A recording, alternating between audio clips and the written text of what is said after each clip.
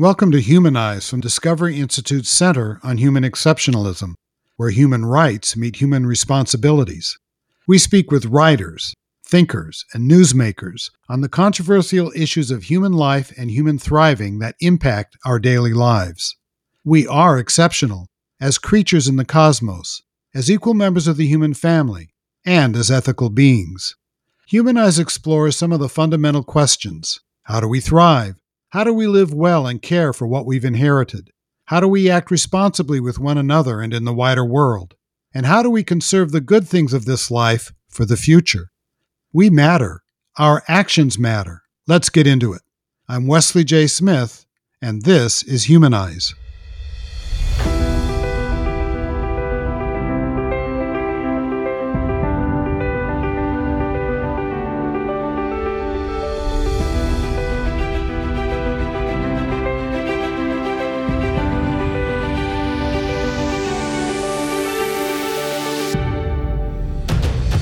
It is no secret that American politics are in crisis. Polls show that Republicans and Democrats, liberals and conservatives are increasingly estranged from each other. Conservative red states and progressive blue states are enacting public policies that are dramatically dichotomous, and millions of people no longer trust the integrity of our electoral system. As this program is being recorded, there is no Speaker of the House of Representatives. The two leading candidates to become president in 2024, President Joe Biden and former President Donald Trump, are both highly unpopular, and most Americans don't want a rematch of 2020. How has this crisis come to be, and what can be done about it? I thought I'd ask one of the most respected election analysts in the country to give us some insight. Henry Olsen is a Washington Post columnist and senior fellow at the Ethics and Public Policy Center. He was the Thomas W. Smith Distinguished Scholar in Residence at Arizona State University for the winter-spring 2023 semester. Olsen began his career as a political consultant. After 3 years working for the California Assembly Republican Caucus, he went to law school, and after graduating, clerked for the Honorable Danny J. Boggs on the United States Sixth Circuit Court of Appeals.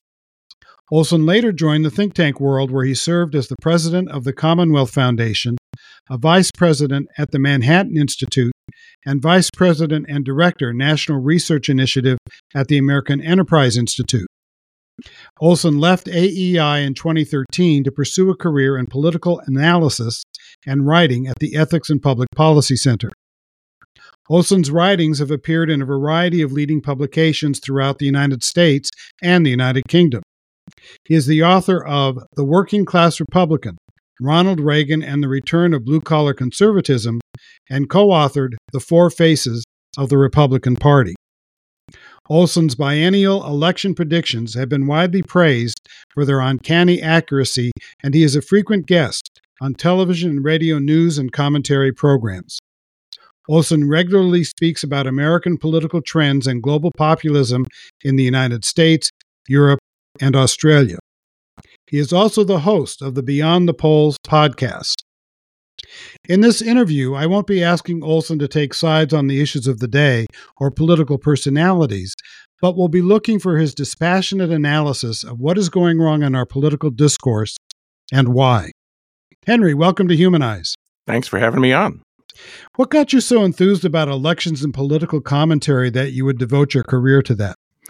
I guess it's just kind of like an addiction. I started following politics when I was 6, and I had an affinity for analysis, and I just loved diving down and seeing what numbers told me. I became a redistricting expert. It moved into the polling side of political consulting, and it's just something I was doing in my spare time. And the more I was doing it in my spare time, the more people said you should do it for a career, and eventually I took the leap. That's funny, because when I was 6, I was playing with Army men. Well, I was doing that too. I think I probably played more with Army men. You know, on election nights, one of my primary go-tos is your live tweeting the various races. Tell us about how you prepare for election nights and how you go about analyzing the returns. Yeah, so on election night, since I do this in some detail all year round. The preparation is all year round. I know where the key states are going to be in a presidential race. I know which key regions to look at. I know which House races. So it's not that I prepare in the week beforehand. I'm preparing for the 2 years before every election. For foreign elections, when I do that I can't be following as much as I follow the United States, but I do follow the issues, and I use online sources to familiarize myself with the political geography of the nations that I'm looking at. Every country has a predictable pattern if one looks closely enough, and I do that to prepare myself to know where to look for example, in this weekend's Polish elections, which I was live tweeting. And did you predict it correctly? I often don't predict the foreign elections. It didn't surprise me. The polls of the polls were showing that the opposition would narrowly prevail, and they prevailed by a slightly larger margin than the polls had suggested. So it was not at all surprising. Poland's been a 50-50 country for a while, and this time the 50 tilted one way rather than the other. Sounds kind of familiar, doesn't it? This is happening almost everywhere. Yeah. How do you keep your personal opinions out of your election analysis? Because I remember one of the earlier elections, there was a big brouhaha on Fox News because one of the analysts had called Arizona for Biden, and that created this huge ruckus. And people were accusing that analyst, without getting into personalities, of predicting with his heart rather than his brain. You're very good about not putting your heart into these predictions. How do you go about doing that? You just have to decide what hat you're going to wear. I have very strong political feelings, and oftentimes you can see, not when I'm doing the straight analysis, but when I'm doing a column, I'll make a point, and the point will be data driven, but the argument is in part, comes from what I would like to happen. But on election night, you just can't do that. My view is that if you're actually looking at elections, even if you have highly partisan views, what you want to do is figure out most carefully what actually happened. It's kind of like if you went to a doctor and the doctor was somebody who really believed in a particular diagnosis, you probably wouldn't like going to that doctor over time, because they're more likely to find the diagnosis than they are to figure out what's actually wrong with you. And that's what a lot of political punditry is. It's people who come to the game with preset conclusions, and then they cherry pick. And I won't do that. And how do I do it? It's really just, if you don't have a quantitative approach to it, it's very hard to do, because there's no set of unarguable facts that you go back and look at. If you're basing your political analysis on impressions and interviews, it's very hard to keep your political viewpoints out. But for me, pretty much every election, if you have looked at the data long enough, if you looked at polls long enough, which, gosh knows, after 55 years, I would hope that I've got enough of that experience to do that. You can see what's happening, and then you just report what you see. And there's plenty of times I have predicted things that I did not want to happen, but it was clear it was going to happen. And your reputation's at stake there, right? It is. Everyone gets something wrong. I admittedly did not get 2022 right. It was the first time in my life that I missed the direction of an electorate. But as it came on election night, I knew exactly what I had done wrong, and I wrote a mea culpa that explained, hey, these were my assumptions going in. Here's why I believe that, but it didn't turn out that way. And based on the fact that it didn't turn out that way, here's what we can say. And so I was doing analysis of my analysis on election night, because that's what the data showed. The data showed I was wrong, and I needed to understand why I was wrong. So it's something that has to be a choice, not an afterthought. That if you come at this and you don't come at election analysis with the decision that you're going to see what happened, regardless of what that tells you about your political persuasion, you're not going to do good in election analysis. Yeah, and you and I both have practiced law, and the same thing is true when you're representing a client. You have to be able to take that step back and look at the case dispassionately, or you're disserving your client. That's right. It is a similar mindset. And if you can't do that, then you can't effectively argue for your client, in part because if you can't do that, you can't see things that are either obstacles or opportunities because your passions are engaged in the case. It's why you should not represent yourself in a important case. And it's one thing if it's a small claims case, you go up and it's $50 either way, that's not a big deal. But if you're a criminal defense lawyer and you're on the dock as a criminal defendant, you should probably hire another criminal defense lawyer, no matter how much expertise you have in that field. Yes. It seems to me that our politics are more bitterly contested today than any time since the Civil War. Do you agree with that? I think that's probably true, but we have had some other bitter contests. And what happens in American politics is that every 30 to 50 years, an old consensus frays at the edges because there are new voters who did not come of age during the crucible of the last crisis, and new questions that the consensus of the last crisis doesn't easily answer. The principles may be applied, but they have to be thought through and applied. And so we had very contentious election in 1896. We had a very contentious election, a series of elections around Franklin Roosevelt. You and I are old enough to remember Ronald Reagan. That was not a cakewalk.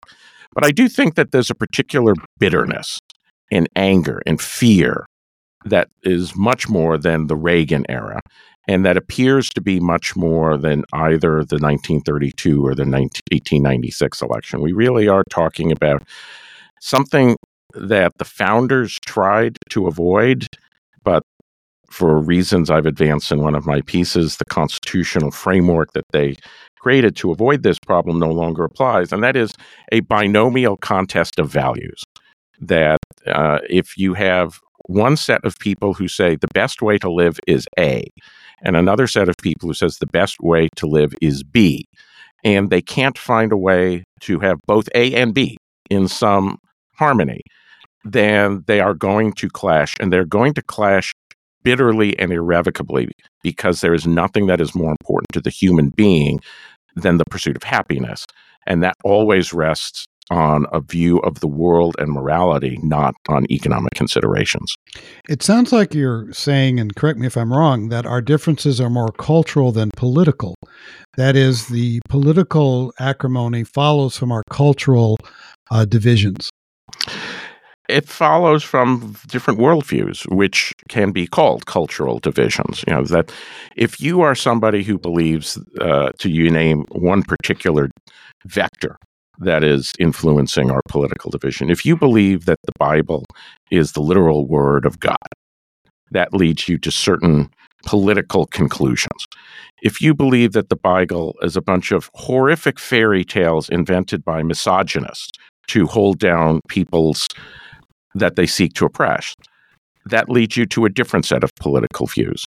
And as a result, it's the intellectual view over the source of truth, the nature of truth, the relation of human life to the truth that becomes cultural and then political. But I don't want to use the word cultural in a lackadaisical way. We're not talking about whether you like Taylor Swift or Right. not. Nor are we even necessarily talking about certain things that have cultural affectations or cultural impacts. What we're talking about is deep-seated view of the relation of human being to existence that always shapes the way a set society organizes itself, and that expresses itself in political and in cultural dynamics. And that is fraying as well. I mean, we used to have a general, it seems to me, agreement as to the nature of society. I mean, the country was primarily, I'm not talking about in a theological way, but a Christian society with kind of Christian morality as the basis. And since the 60s, let's say, that has certainly frayed and is perhaps the changing dynamic of faith and secularism, the view of what personal choice versus moral responsibilities and so forth. Are these the things that have been changing, as opposed to, say, during the Cold War, there was a general agreement that the Soviet Union should not prevail? There might have been differences on how to make sure that didn't happen, but these current divisions are much more existential. Yes, they are much more existential, and the change of, you know, religious faith provided a way to explain the relation of the human being to existence, both metaphysical and physical. When that changes, when that faith or belief in that system changes, then it's going to have political ramifications. And that is something that has been happening on and off for centuries, but it has had particular acceleration in the United States in the last 30 years. Europe experienced this much earlier than we did. That one of the statistics I like to look at is that in the Netherlands, you had 3 or 4 religious parties representing various denominations of Catholicism and Protestantism that would regularly capture similar vote shares for about 60 years. And then from the mid-1960s to the mid-1970s, it completely collapses. And it was within a decade. The Dutch politics went from a politics where the Catholic Party was always in coalition to one where the Catholic Party couldn't even form its own party. It had to form with religiously observant Protestants in order to survive as Christian democracy, because literally religious parties lost 40% of their vote share in the span of a decade. And it's gone down since then. And that's what we are experiencing now, is that sort of de-Christianization, which does not mean the elimination of Christian belief. Even in more secular Europe, there are still deeply religious Christians and deeply religious Jews, and deeply religious Muslims, increasingly in these countries. But it's nowhere near what it was at the end of World War II. And the influence of religion in terms of politics seems to have abated. Although, correct me if you disagree, it seems to me that the Republican Party seems to attract more conservative religious believers, and the Democrat Party tends to attract more secular liberal believers. Would that be a fair generalization? Yes, those are the polls, is that if you are both non-denominational or I divide the Reformation, the Protestant Reformation, into groups. That you had the first wave, which was Calvinism, which in the English tradition is Presbyterianism. You had Lutheranism, and you had Anglicanism. And then there are various subsequent waves where Protestants broke off from those initial sects because, in their view, they weren't Protestant enough. And each of these things tended to have a decentralizing, less hierarchical approach. America is almost unique, and might be unique in the Western world, in that its Protestantism is primarily third and fourth wave, which is to say sects or denominations, or in the case of non-denominations, individual churches that are formed after the first 200 years of the Protestant Reformation. And these have a hyper-individualistic quality. So if you are in a church that is that type of church, and you are a political conservative, and you go to church regularly, you're over 90% likely to vote Republican, probably closer to 95. If you are somebody who is secular and has progressive worldviews and thinks that Christian faith is a force for ill, and there are many, not all or even most, but many who believe that, you are equally as likely to be either voting for the Democrats or upset with the Democrats because they aren't progressive enough. Is this also an urban versus rural phenomenon? It is an urban versus rural phenomena worldwide, I would like to add. It's not just in the United States, but in part because of the sort of people who are attracted to these areas. We should remember that the reason we call pre-Christian believers in the Greco-Roman religions pagans is because pagani is the Latin word for rural dweller. Hmm. That when Christians began to gain dominance, they gained dominance in cities first and in the countryside last. And that is what we are seeing today, which is that anywhere you are in the Western world, large cities will have more secular, more liberal, small L, populaces, and rural areas will have more conservative, small c, and religious populations. And in the Polish election, even in areas where the conservative Catholic-inspired political party Law and Justice does well, where they'll win like 50% of the vote in the region, they'll do worse in the cities and better in the countryside. And in areas they lose, they'll do the worst in the city, and they may win areas in the countryside, even though the region as a whole favored the opposition. It's something we're seeing everywhere. But it is as much a representation of who lives there as it is a cause in and of itself. I see. I saw a very disturbing poll from the Center for Politics out of the University of Virginia just actually today as I was preparing to do this interview. And it found that 31% of Trump supporters and 24% of Biden supporters believe, quote, democracy is no longer a viable system, and America should explore alternative forms of government to ensure stability and progress. Does that surprise you? I wish I could say it does surprise me, but I've seen enough of these polls that it doesn't. The fact is, when you believe that your worldview faces extermination if the other side wins a democratic election, you're going to have questions about the system that could lead to your extermination. And what I would say is that the good thing about that is that even in the face of our massive divisions, what the flip side of that is that close to 70% of all Americans, because this poll divided the country neatly into 52-48. It didn't leave room for, had Biden 52, Trump 48. There were no undecideds in this poll. Right. So what this means is that if 25% of Trump supporters don't like democracy, 75% did. That's interesting because, I focused on the negative side and you're focusing on the positive side. Well, because look, both sides have elements that are worth studying. It is worrying when a quarter to a third of your country basically expresses theoretical dissent with your governmental structure. But on the other hand, they can't prevail in a democratic system if 75% are on the other side. That democracies tend not to fall by democratic vote. They tend to fall when an anti-democratic minority becomes a temporary majority and then takes away the vote and uses force to impose itself. So when you're looking at a case where you have a minority of people who want to consider some alternative form, and of course the poll doesn't ask what the alternative forms might be. We don't know what these people think is wrong with democracy.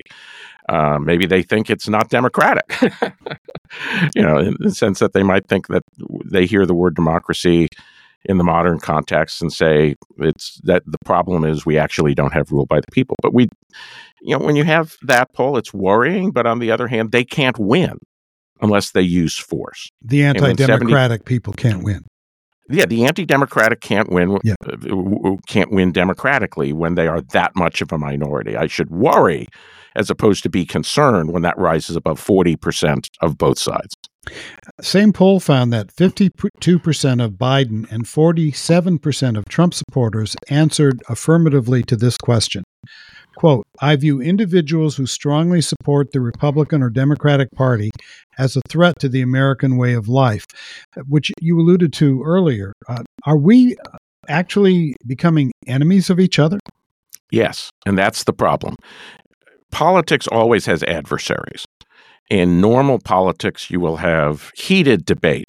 But the genius of liberal democracy as opposed to medieval republicanism or ancient democracy is that these debates take place within a sphere of overarching citizenship, that the other side is not viewed as an enemy, but is viewed as the loyal opposition. When half of each side sees the other side as an existential threat, they cannot see the other side as the loyal opposition. They are, by definition, the disloyal opposition. Now, the what that means is that if this intensifies and continues, and we don't have a political resolution, which is say that one side wins this, and then shows that there's not as much or anything to fear as the other side had thought, then what you would expect to see is this number increase. And as this number increases, the share of that set of people who want radical anti-democratic change will increase. It's very worrying that we're at 50% of each side. If we get it to 60 or 70% of each side, then I would start to worry that there might be an anti-democratic majority that would make the continued democracy unstable. If people view each other that way, the tendency towards violence can increase also, right? Absolutely, and that has its own effect.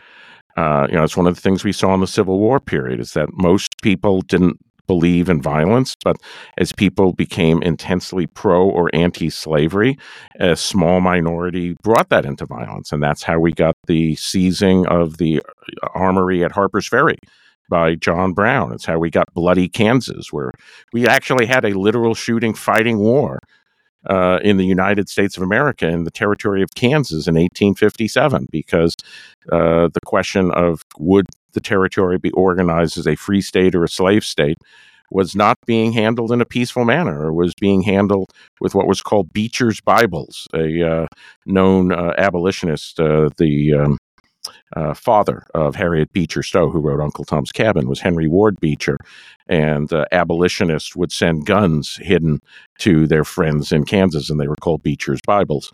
That is exactly what you see. And in a sense, we've seen attempts at political violence thus far. We've seen the crazy person who tried to shoot up the congressional Republican caucus at the softball game a few years ago. We've seen the attack on the Capitol. We've seen the guy who almost made it into Justice Designate Kavanaugh's house with zip ties. We have yet to see an assassination. Thank God. But we're heading in a way where that's not something that we should think is unthinkable because of the passions that are being unleashed and stoked in this conflict. And we also saw the New York gubernatorial candidate attacked by somebody with a knife and other things. So you're right. I think it's very close to potential 1968, which I remember terribly. And when Robert Kennedy was assassinated in Los Angeles, and Martin Luther King in Memphis, Tennessee. And right. that led and imagine if that had been done by known supporters of another political movement. As far as we know, each was assassinated by somebody who was unconnected or really unmotivated by the ongoing specific political disputes. But imagine if Sirhan, instead of being a lone Palestinian man with access to the back room of the Ambassador Hotel, was actually a MAGA person. Yeah, the 1968 version of a MAGA Nixon person. Supporter, Or imagine if Lee Harvey Oswald were somebody who was connected with a political movement. It would have been entirely different. Yeah, the assassinations are terrible, but politically driven. This is why Harper's Ferry was so important, was because while it was disavowed by all responsible actors, it was clearly motivated by the same passions that were driving politics into what became the Civil War. Yeah, in fact, I think the Harper's Ferry raid was probably the final straw for the South in terms of being willing to accept the free and fair election of Abraham Lincoln. Yeah, I mean, it certainly was an important consideration. But, we should remember that the four states of the Upper South did not secede until after Lincoln until after Lincoln tried to resupply Fort Sumter in Charleston. So even Virginia, which is where Harper's Ferry at the time was located, because West Virginia had not yet split off as a anti-Confederate secession from the secessionites. Yeah, even then, they were willing to be part of the Union if the deep Southern states wanted to go. They were willing to stay. But it was the suppression of the revolt that drove those last four states over. Well, let's move to our own times. I can think of four wrenching political events that I think pushed us in the direction that you've been describing. The first was the Clinton impeachment. What do you think about that? I would go further back. Certainly, the Clinton impeachment was an important feature in this, but I would go back to the Bork hearings. Okay. Because describe the Bork hearings for my listeners who may not be aware of that. So Robert Bork was a distinguished academic and jurist who was appointed to a seat on the Supreme Court. And at the time, he had expressed in writings hostility towards Roe versus Wade, and it was thought that this might be the fifth vote to overturn Roe versus Wade. Hitherto, Supreme Court nominations had not really been the focal point of public mobilization. Occasionally, an appointee would be voted down, as was the case with Richard Nixon's first two appointments to the courts. But generally, if the person was smart and not corrupt, they would be approved. And what happened was the Democratic liberals, led by Ted Kennedy in the Senate, unleashed an attack on Bork and essentially made it a political campaign by mobilizing public opinion. And Bork was defeated 55-45 in the Senate. And this set Republicans, particularly conservatives, in a different direction, because they could no longer depend on a nonpartisan sense of comedy with respect to court nomination. And of course, we've seen how the court nomination process now is routinely political, but it was first 1987 with Bork, and that was, I think, the first shot in the war. And then subsequently, the Thomas nomination added to that, I guess. Exactly, because they tried it again. And again, this time, what happened was it wasn't going to succeed. After there wasn't as much of voluminous writings as Bork had. Thomas had spent the bulk of his career in government rather than in the academy, and it looked like he was going to be approved on the floor when the sensational allegations of Anita Hill and sexual harassment and perversion came up, which captivated the nation. But of course, this one did not succeed. Thomas obviously was confirmed. I think it was 52-48, with some people on each partisan side shifting. And this, too, set off Republicans. But the defense of Thomas set off Democrats. Right. And so what you had was another conflict over an emotional, cultural issues that has to do with the relationship of the human being to existence that began to inflame passions. And then the Clinton impeachment, you agree, is one of the events that helped push us down this road. Absolutely. And preceded by the campaign of harassment that conservative journalists ran against Clinton. The investigations into what he did in Arkansas, the funding of sexual harassment lawsuits with Paula Jones and others against him in the office, that ultimately led to the special prosecutor who is investigating financial dealings being given the authority by Clinton's attorney general to expand the investigations into other things. And that's when they uncovered his affair with Monica Lewinsky, a young intern who was, I think, less than half Clinton's age. And this combined with lies that Clinton said under oath in the Paula Jones sexual harassment trial is what gave rise to impeachment. But the Republicans misjudged, that the Republicans thought, well, here's a president who's a pervert and lawbreaker. And Americans of 1998 thought, oh, you're basically acting like Inspector Javert, and this is a guy who we just reelected, and we don't think that lying to protect your affair from your wife is an impeachable offense. Yeah, and it kind of brought our discourse into a less, shall we say, respectable level of commentary. Wouldn't you agree? It did, although, the sort of media and other commentary that you would see prevalent in 1998 would look like Shakespeare compared to what we've got today. Yeah, exactly right. I think the next big event was the 2000 election fight over the Florida vote. Yes, it was, because in here, Democrats believed that they had been robbed.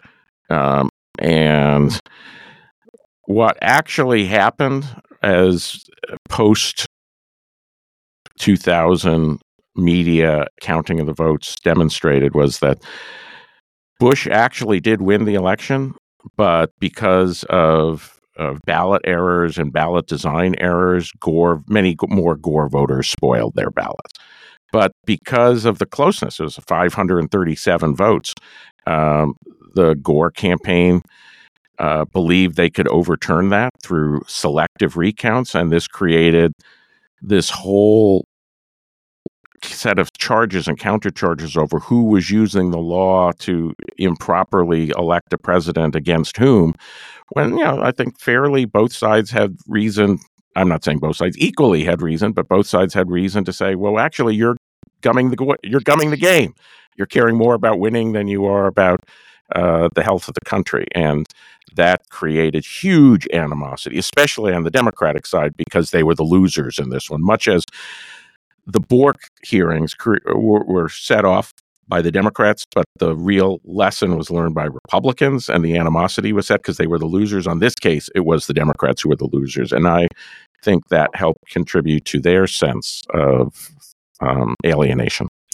And then the next big event that I thought of, and obviously you can have a different opinion, was the 2016 election of Donald Trump, which I think was an explosive event. Both the Trump, what term should I use, unconventional approach to governing, and the response to Trump, which the opposition was certainly unconventional as well.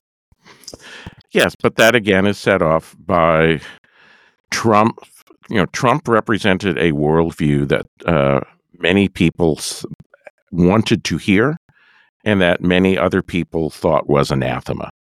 And so you had Trump as a symptom as much as a cause. Had Trump been not Trump, which is to say somebody who was capable of moderating his rhetoric, capable of evolving, capable of knowing how to be both a shield and a sword, which is what all the great presidents have been able to do, is take it to their enemies, but also know how to make friends.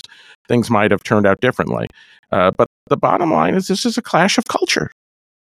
The sort of person who passionately, partisanship was rising before Trump.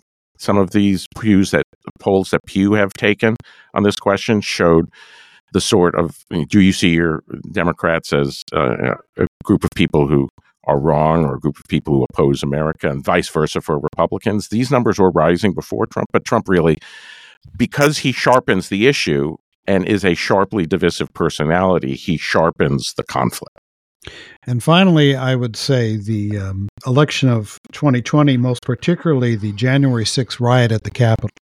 Yeah, absolutely. But it's, again, the same thing. The election of 2020 was basically, the whole Trump presidency was intensification of the battle set off when Trump entered the race. You saw people becoming inflamed on both sides, partisanship and intensity thereof rising on both sides. And then you have the unprecedented behavior after the election that at best inspires what happened at the Capitol, and at worst, more. Yeah, and this idea that the election was stolen, I think you've looked at that very carefully, and I know that you've written about it. And the evidence isn't there for that, according to your analysis. And this is based on your dispassionate analysis, not whether you like or dislike Trump, right? Yeah, look, I don't, very clear. I don't like Trump, but I did vote for him in 2020. I thought that all the things that I disliked about him were sufficiently contained that he might not be the character that I liked, but he pursued policies that I liked, and I didn't think he represented a threat to the republic. And then January 6th happens. But the fact is, if I had found evidence of fraud, I would have written that. Yes.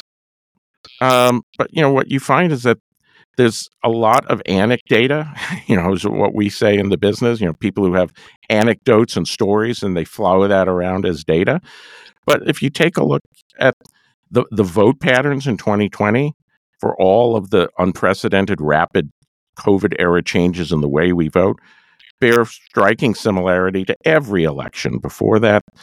Places that had no motive to or no ability for Democrats to steal votes in deep red states behaved the same way as demographically similar areas and states where fraud is alleged. I could go on, but we've got a nice podcast going here, and who wants to spend 20 minutes going into every fraud theory? Suffice to say, the way I finally figured out how to summarize it is that effectively the fraud theorists fall into one argument, which is they stuff the ballot box. And it falls into two prongs. They either stuff the ballot box by using mail ballots, which means the counting process was legal, but the ballots in the counting process were not.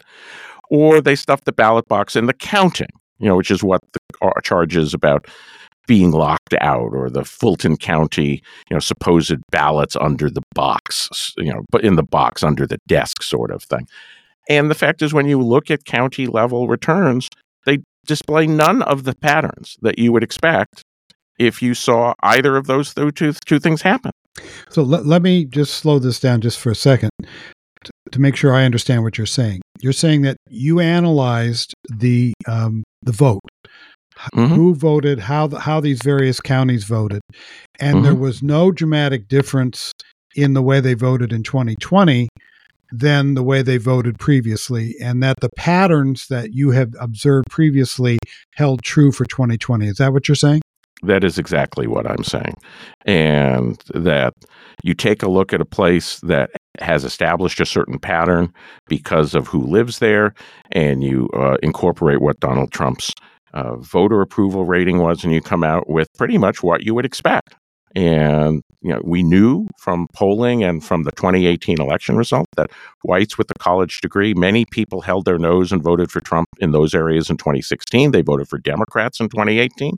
Those same areas voted for Biden in 2020. And that's exactly what you would expect to see from everything we had seen in in the previous elections. And again, it applies whether or not the state was contested. If you're in a blue collar area in a blue state, you voted for Trump. If you're in a highly educated area in a red state, you may have voted for Trump, but you swung in favor of Biden. These are not places where anybody would invest a single dime in a fraud effort. Why would you want to try and carry Tennessee through fraud? But the most educated county in Tennessee, Williamson, which is south of Nashville, was this county that swung against Trump the most from 2016 to 2020. This pattern was replicated in 2018 and all across the country, and is the reason why Trump lost, not purported fraud. So basically you're saying that a county with a particular demographic, not just in Tennessee, but throughout the country, you could see that these same counties shifting in each of these elections kind of in a uniform way. Is that right? That is exactly what I'm saying. I mean, and the thing is, I look at precinct level returns and I look at area returns. I can tell you where these people live in virtually every state in the country. And places where you had formerly Democratic, white, blue-collar areas turned out more for Trump and barely budged. White areas that had trended Democrat in 2018 that tended to be highly educated, well-off communities continued to trend against Trump compared to 2016. And it was true every state in the country. I've never seen a phenomenon in my lifetime like Donald Trump, President Trump. He takes both supporters and opponents into a level of emotional commitment like nothing I've ever seen that I also don't think is healthy. Why do you think Trump has that effect on people? Well, because he says harsh things in clear and harsh language. And by harsh, I don't mean angry or negative things. I mean things that are at the middle of our divides. And he says it in ways that are meant to evoke a positive response. But because we're divided, they inevitably create a negative response. And as a result, and he never tries to ameliorate. A typical politician will try to say these things in ways to create supermajorities.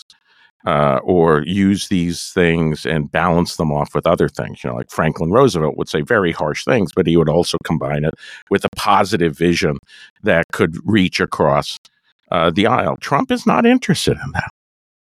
He is not interested in that. And the way I think of Trump is he is a fan of professional wrestling. He knows and is very good friends with the people who are the owners of World Wrestling Entertainment, WWE, the biggest wrestling brand. And what Donald Trump is what's known in wrestling terms as a heel. He's the person who intentionally becomes the divisive bad guy. And he is the person who engenders intense, some people like that, and some people just hate it, but he's intended to generate audience interest by creating this conflict. And that's Donald Trump's approach to politics. Oh, that's very interesting. I hadn't thought of that because, I watched wrestling as a kid. I don't anymore. But the reason to watch wrestling was the bad guy, not the good guy. Exactly. And the good guy is the foil to the bad guy. The bad guy creates all of the interest. And in the 1980s, in the height of the Cold War and in the wake of the Iranian hostage crisis, two of the big bad guys in it was called WWF, World Wrestling Federation. It was still the same thing owned by the McMahon Company. Two of the big heels were Nikolai Volkov and the Iron Sheik.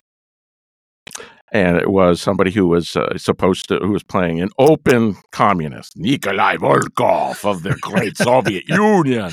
And the Iron Sheik would come in a turban and stuff, and he was obviously the Arab and the Iranian. And it was, you were meant to hate these people. And Donald Trump is the heel of World Political Entertainment, WPE. Oh, that's very interesting. President Obama is also a divisive figure, and he's basically the opposite of Trump. Very cool, very soft-spoken in many regards. He can be bitterly sarcastic. But I think he also played a part in dividing this country. Do you agree with me? I do. And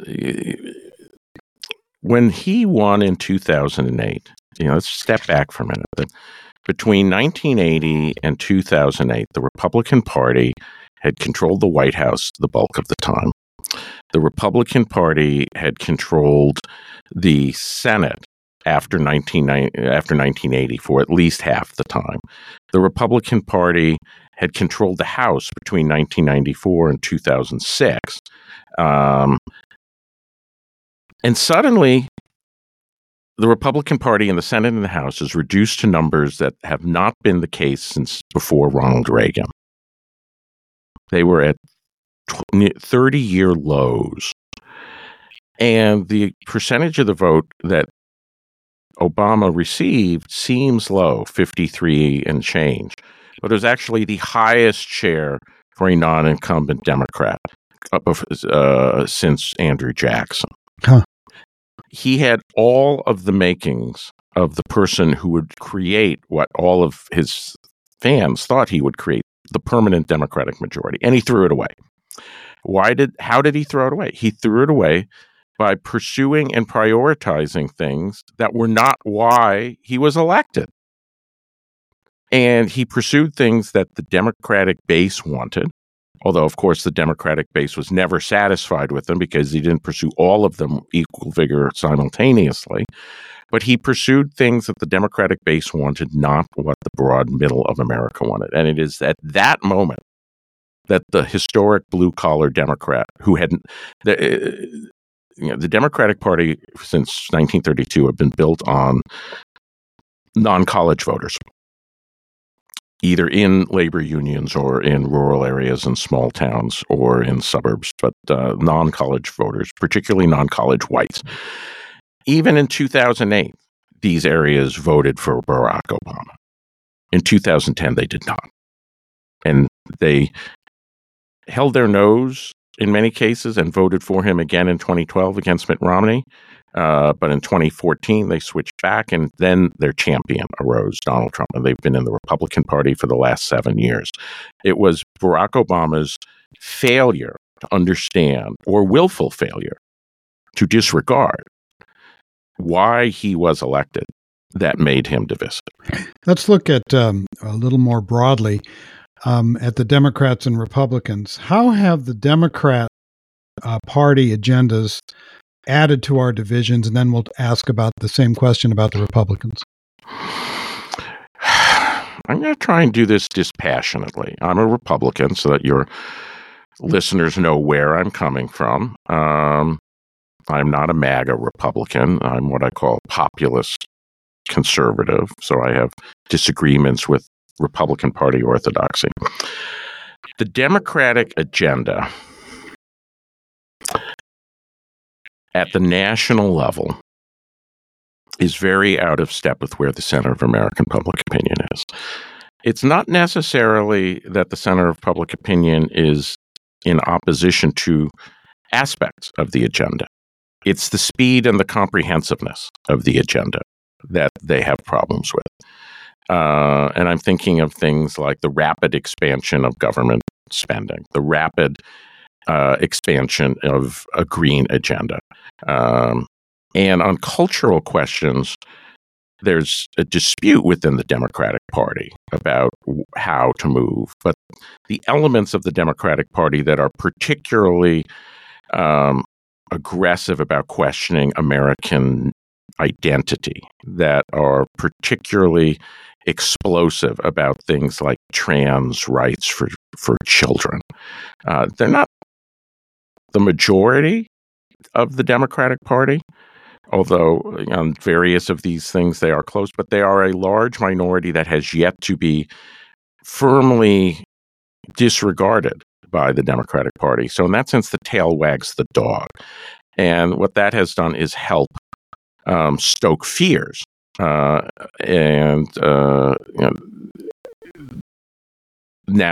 and there's a whole bunch of other things that have been done. But, the rapid desire for transformational change scares middle America and inspires fear and anger in center-right America, and that has helped divide the country. And the same thing, I think, could be said about the overturning of Roe v. Wade. And that's the thing with the Republican agenda, is that the Republican agenda advances a rapid transformation away from, it has yet to be enacted because it is not where the center of Americans are. But Americans don't want more tax cuts and balancing the budget on the backs of entitlement cuts. But that's the default Republican agenda. The center of America does not want a country where profession of faith in Jesus Christ and attending church is considered the rites of passage for first-class citizenship. But there are many in the Republican Party who openly believe that and say that. And so what you have is an agenda that the center of both parties pursue that alienates the middle. And you have strong minorities in each party that push divisive cultural issues to the forefront that sparks fear, loathing, and discomfort both in the middle and in the partisans. Like imagine the person who thinks that a 13-year-old should be able to change their sex without their parents' knowledge. And there are these people, many of them within the Democratic Party. Imagine what that person inspires in the person who goes to the local Baptist church twice a week. Yeah.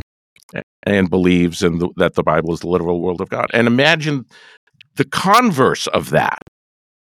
This is where you have the disassociation from the middle and the infuriation of the extremes. And it's the combination of these things that's creating the politics. And again, I'm not going to try and say this is 50% right down the middle on both sides and who's more to blame. The fact is, we have a binomial division on values, and both sides are playing the game. There's not one simple, we're on defense, they're on offense. And these are issues that are hard to compromise. I mean, abortion, if you're pro-life, you believe it's the completely unethical taking of human life. And if you're pro-choice, you believe that abortion is a fundamental liberty interest for women. And that's an issue, much like slavery, it seems to me, that's pretty difficult to compromise about. That's one of the reasons why this is so difficult, is that when there is no ground for compromise, one side must win.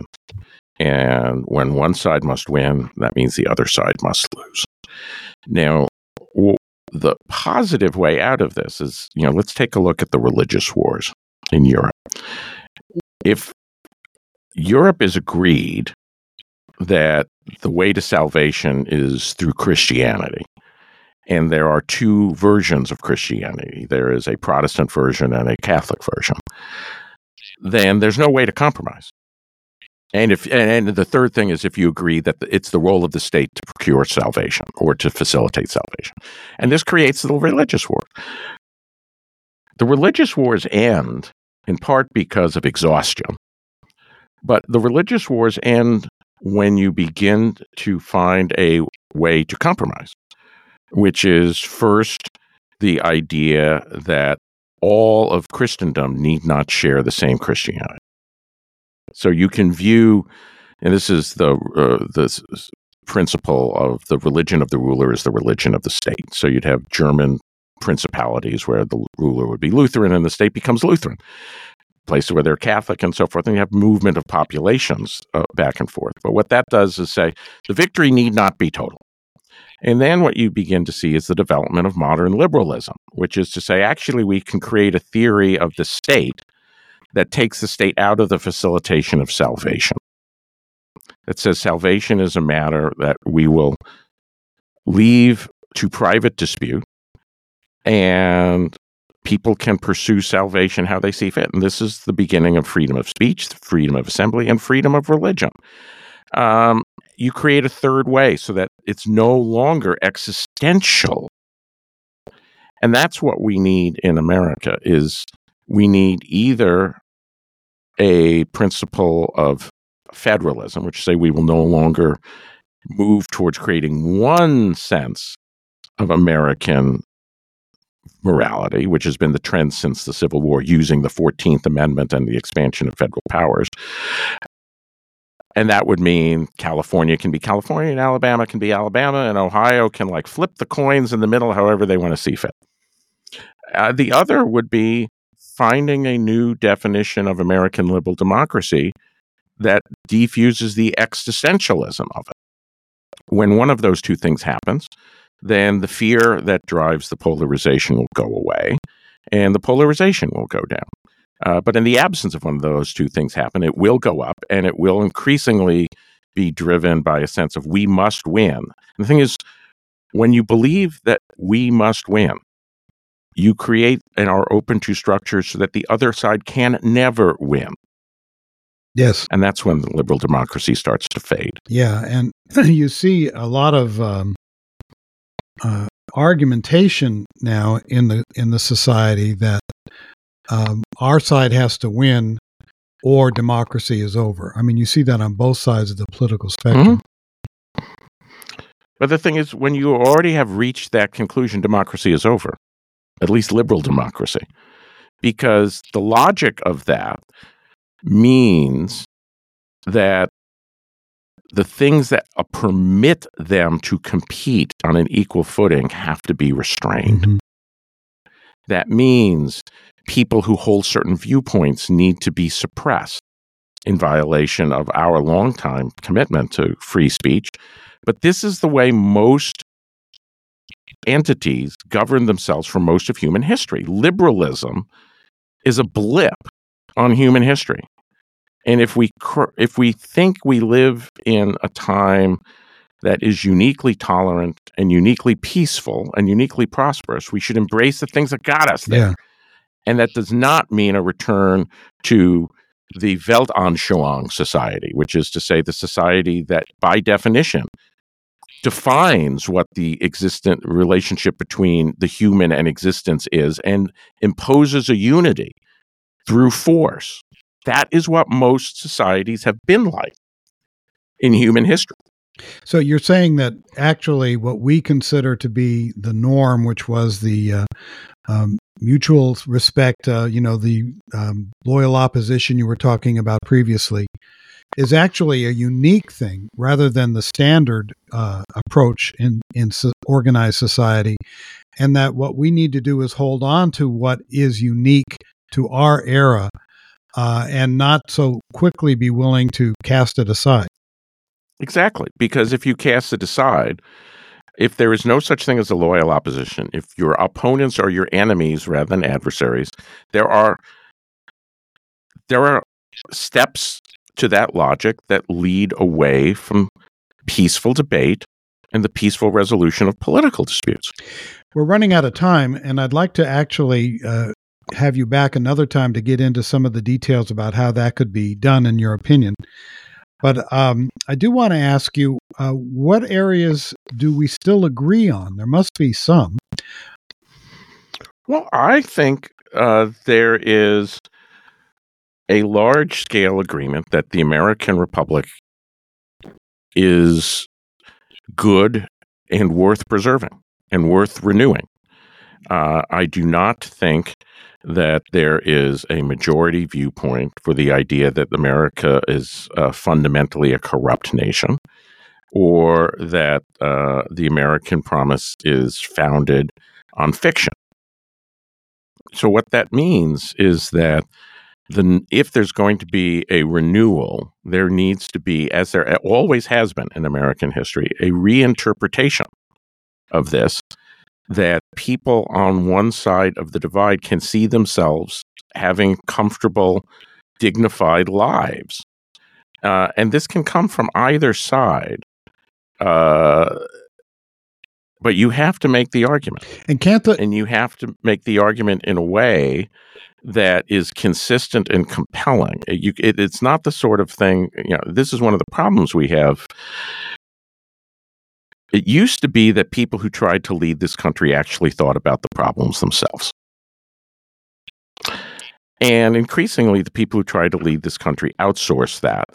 And you see it in the debased nature of presidential candidate speechifying, that they are increasingly not arguments, but assertions that are driven by calculus.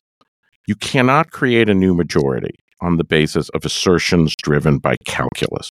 You have to derive a new majority that builds on this understanding as a result of understanding and argument. And I think there's still room for that. But it has to come from the top.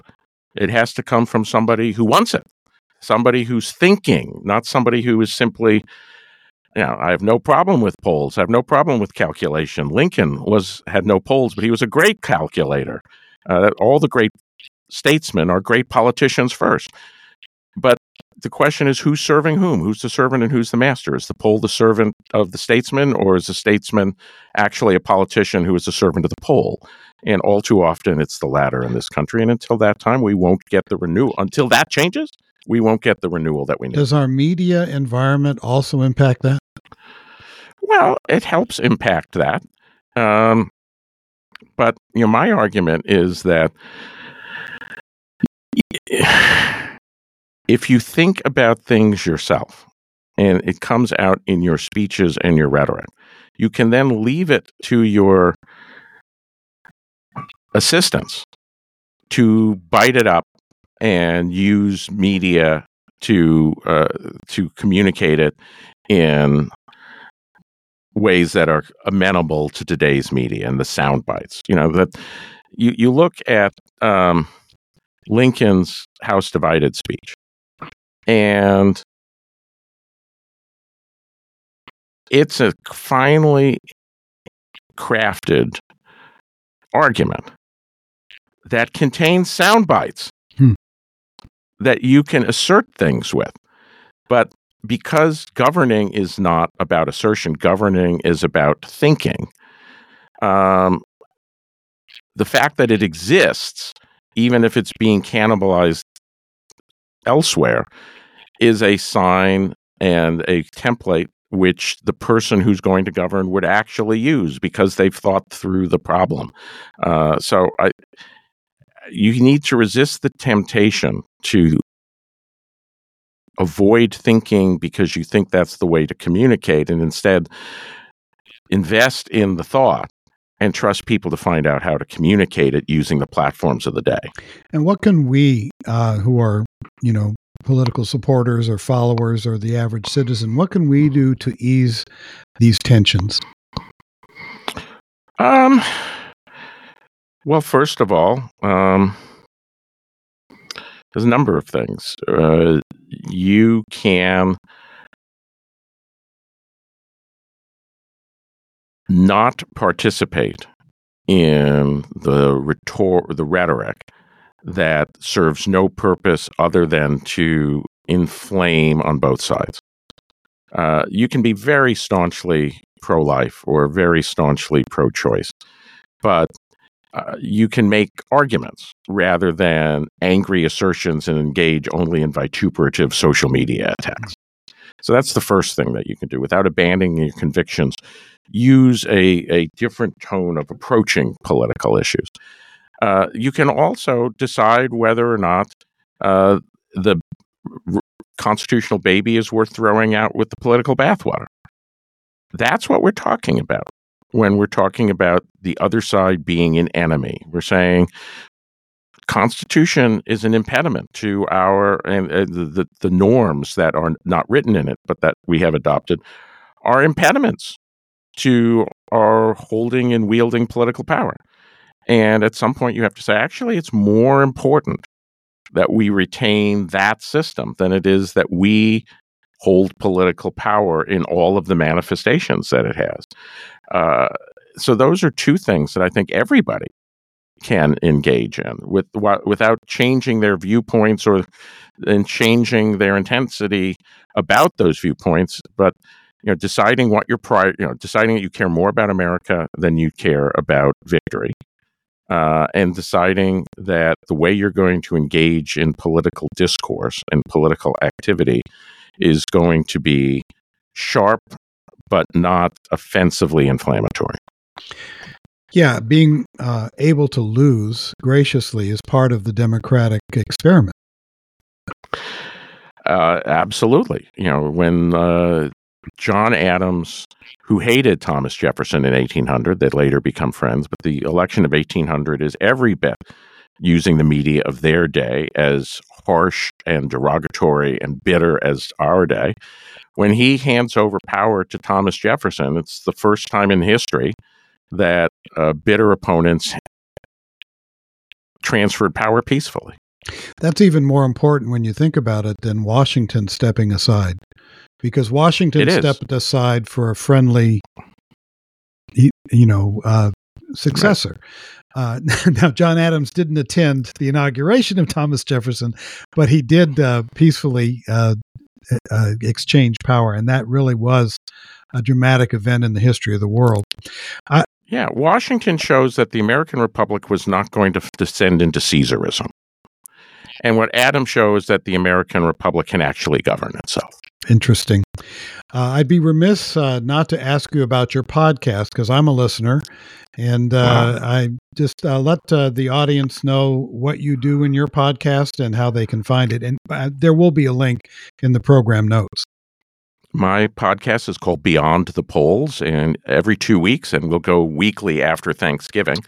I sit down and I talk with the best political analysts in the country and the best reporters, and we cover what the state of the races are. As we get closer to the even numbered year, we'll start covering Congress as an addition to the presidential race. We'll also take a look. I try each week to have a television ad, and I call Ad of the Week. And I try and explain to you what the thing that these strategists and candidates are trying to do. Most people come into contact with political campaigns through an advertisement, usually on television still, sometimes through video, but it's the same sort of thing and same intention. And I break down an ad and I say, look, this is who they're talking to, and it may not be you, but there's a strategy behind it. And if an ad is good, everything aligns, the message, the visuals, the audio, so that it makes, within a 30-second framework, a compelling case to the person they are talking to, who is essential to the election of their campaign. And I try and educate my listeners so that they are savvier consumers of political material. And if that doesn't interest you, maybe my podcast isn't for you. But if it does, my podcast is definitely for you. Wouldn't it be nice if politics was fun again? Oh, well, let's not bicker about who killed who. Well, Henry, thank you very much for being with us. I just found it very interesting and very informative, and I'd like to have you back again. I'd love to be back. Thank you for having me on, Wesley. Thank you, Henry. Thanks for listening to Humanize from Discovery Institute's Center on Human Exceptionalism, where human rights meet human responsibilities.